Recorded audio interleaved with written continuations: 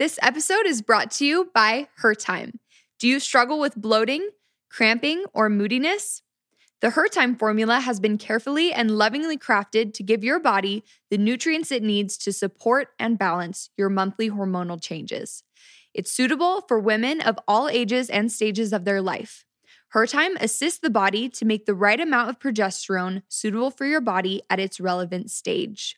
You can check us out on all social platforms at Mixhers, Mixhers, or on our website at mixhers.com.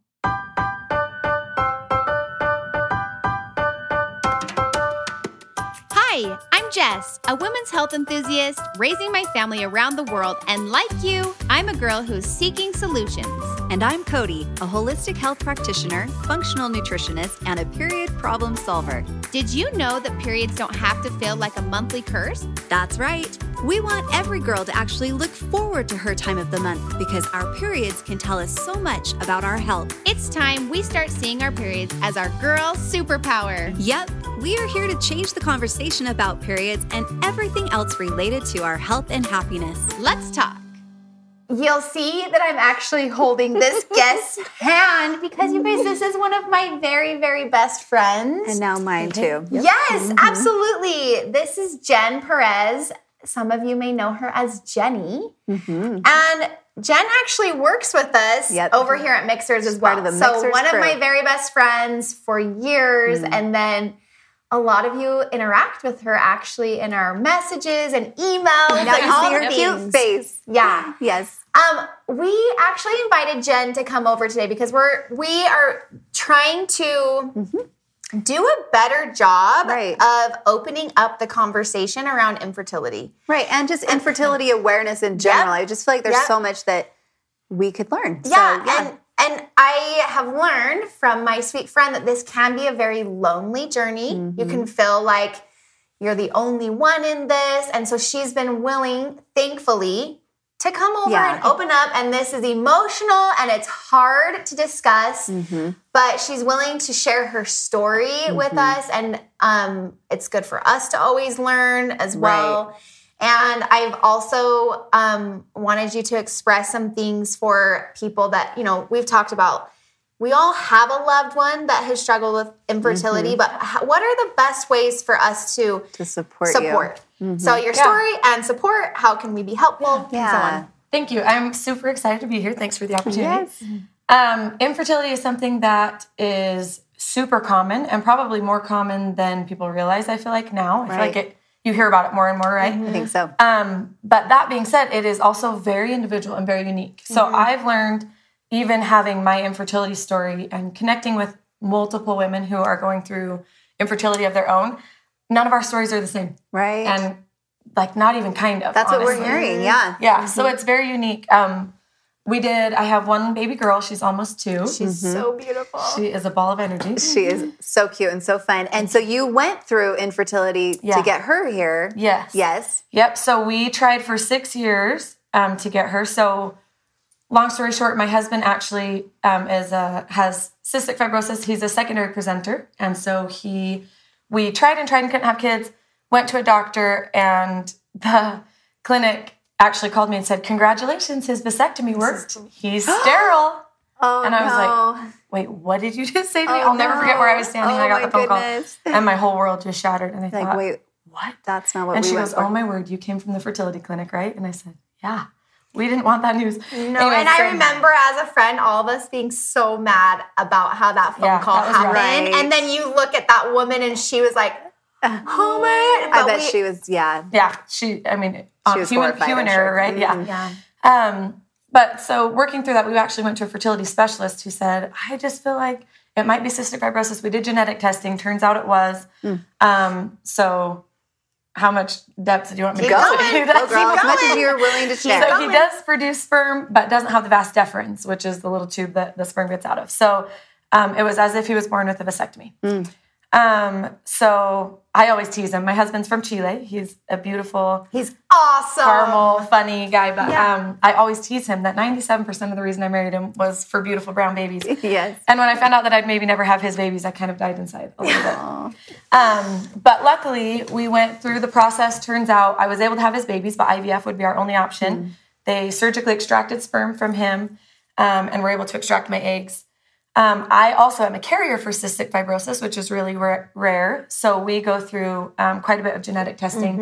And is that how that's diagnosed? Is through genetic testing? Yeah. Okay. Yep. So they tested him and then me and then also our embryos. Right. Which is actually really interesting. Yeah. So we go through multiple rounds of genetic testing in order to screen the embryos. And we didn't actually do that until I had multiple miscarriages. So I did IVF, got pregnant, lost the baby. Did IVF, got pregnant, lost the babies. Wow.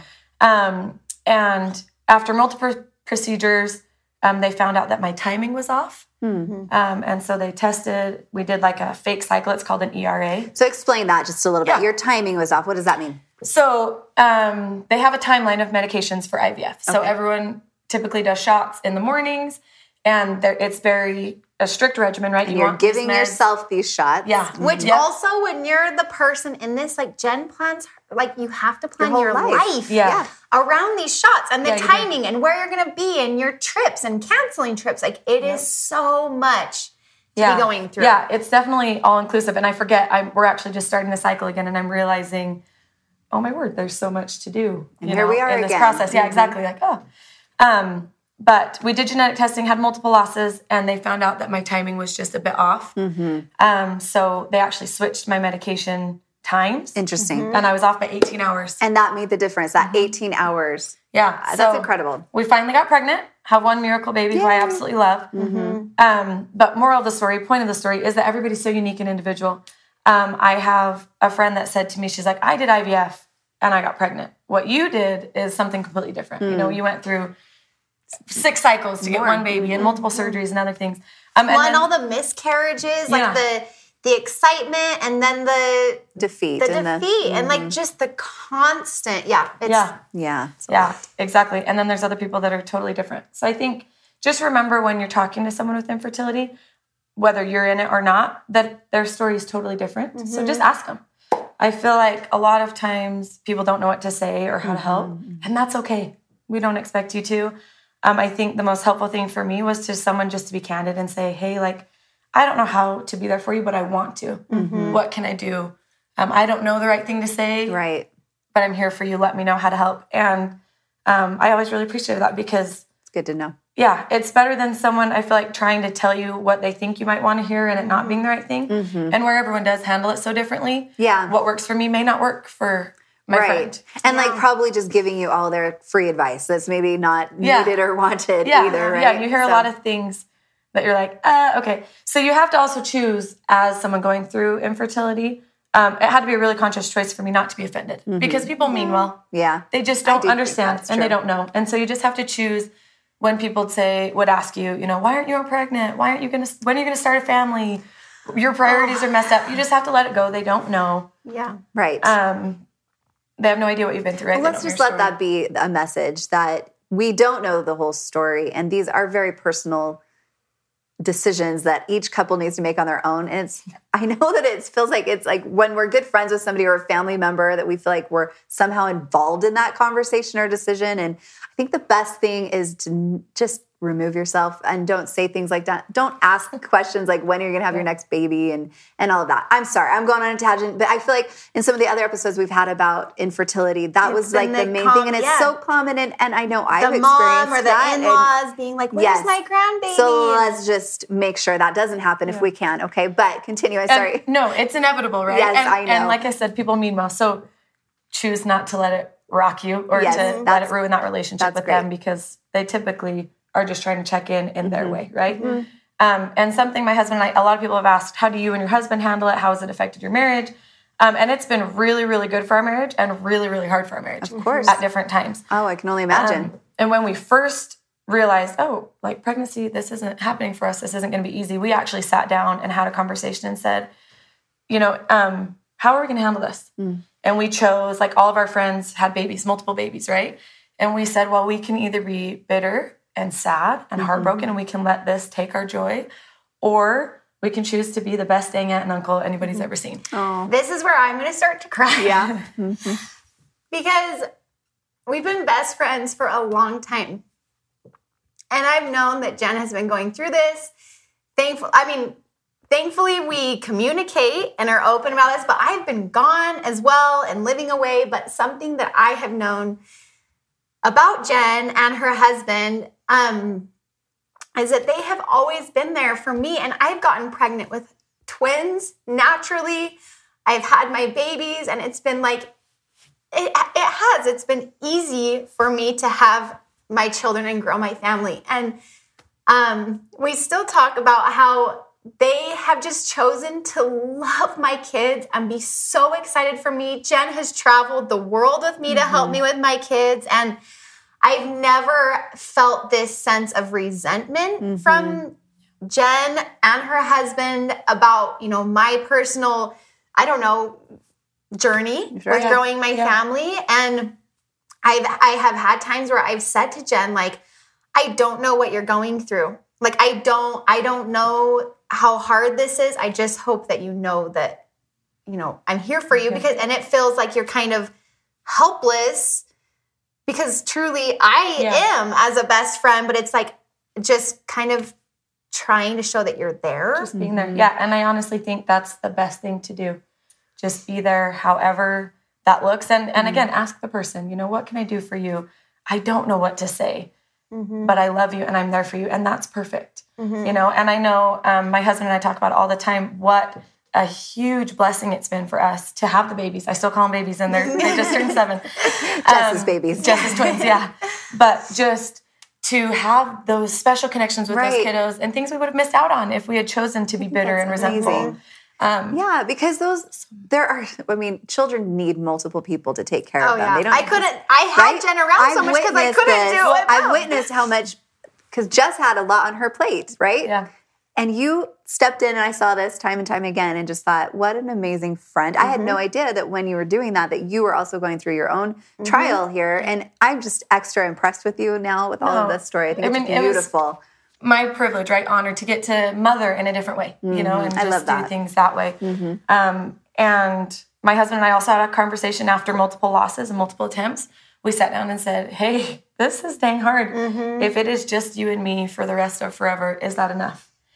And we decided, I choose you. And I choose you with or without babies, and that's it. And so we went forward and let that, let it be our MO, that we were just going to do this and we were going to do it with joy. And that's amazing. And when it did work out in its own timing, it's perfect and wonderful and worth the wait, worth the work.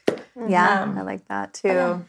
And now, so you have your beautiful daughter, and now you're starting everything again. Tell us about, kind of those feelings. How did you gear up to do this again? I mean, I know, but for women that have maybe are doing this currently again as well, kind of finding that strength to move forward and the energy to do this again? I don't think you can ever be totally ready. No. I think you just have to decide as a couple, hey, if this feels right, then you take that leap.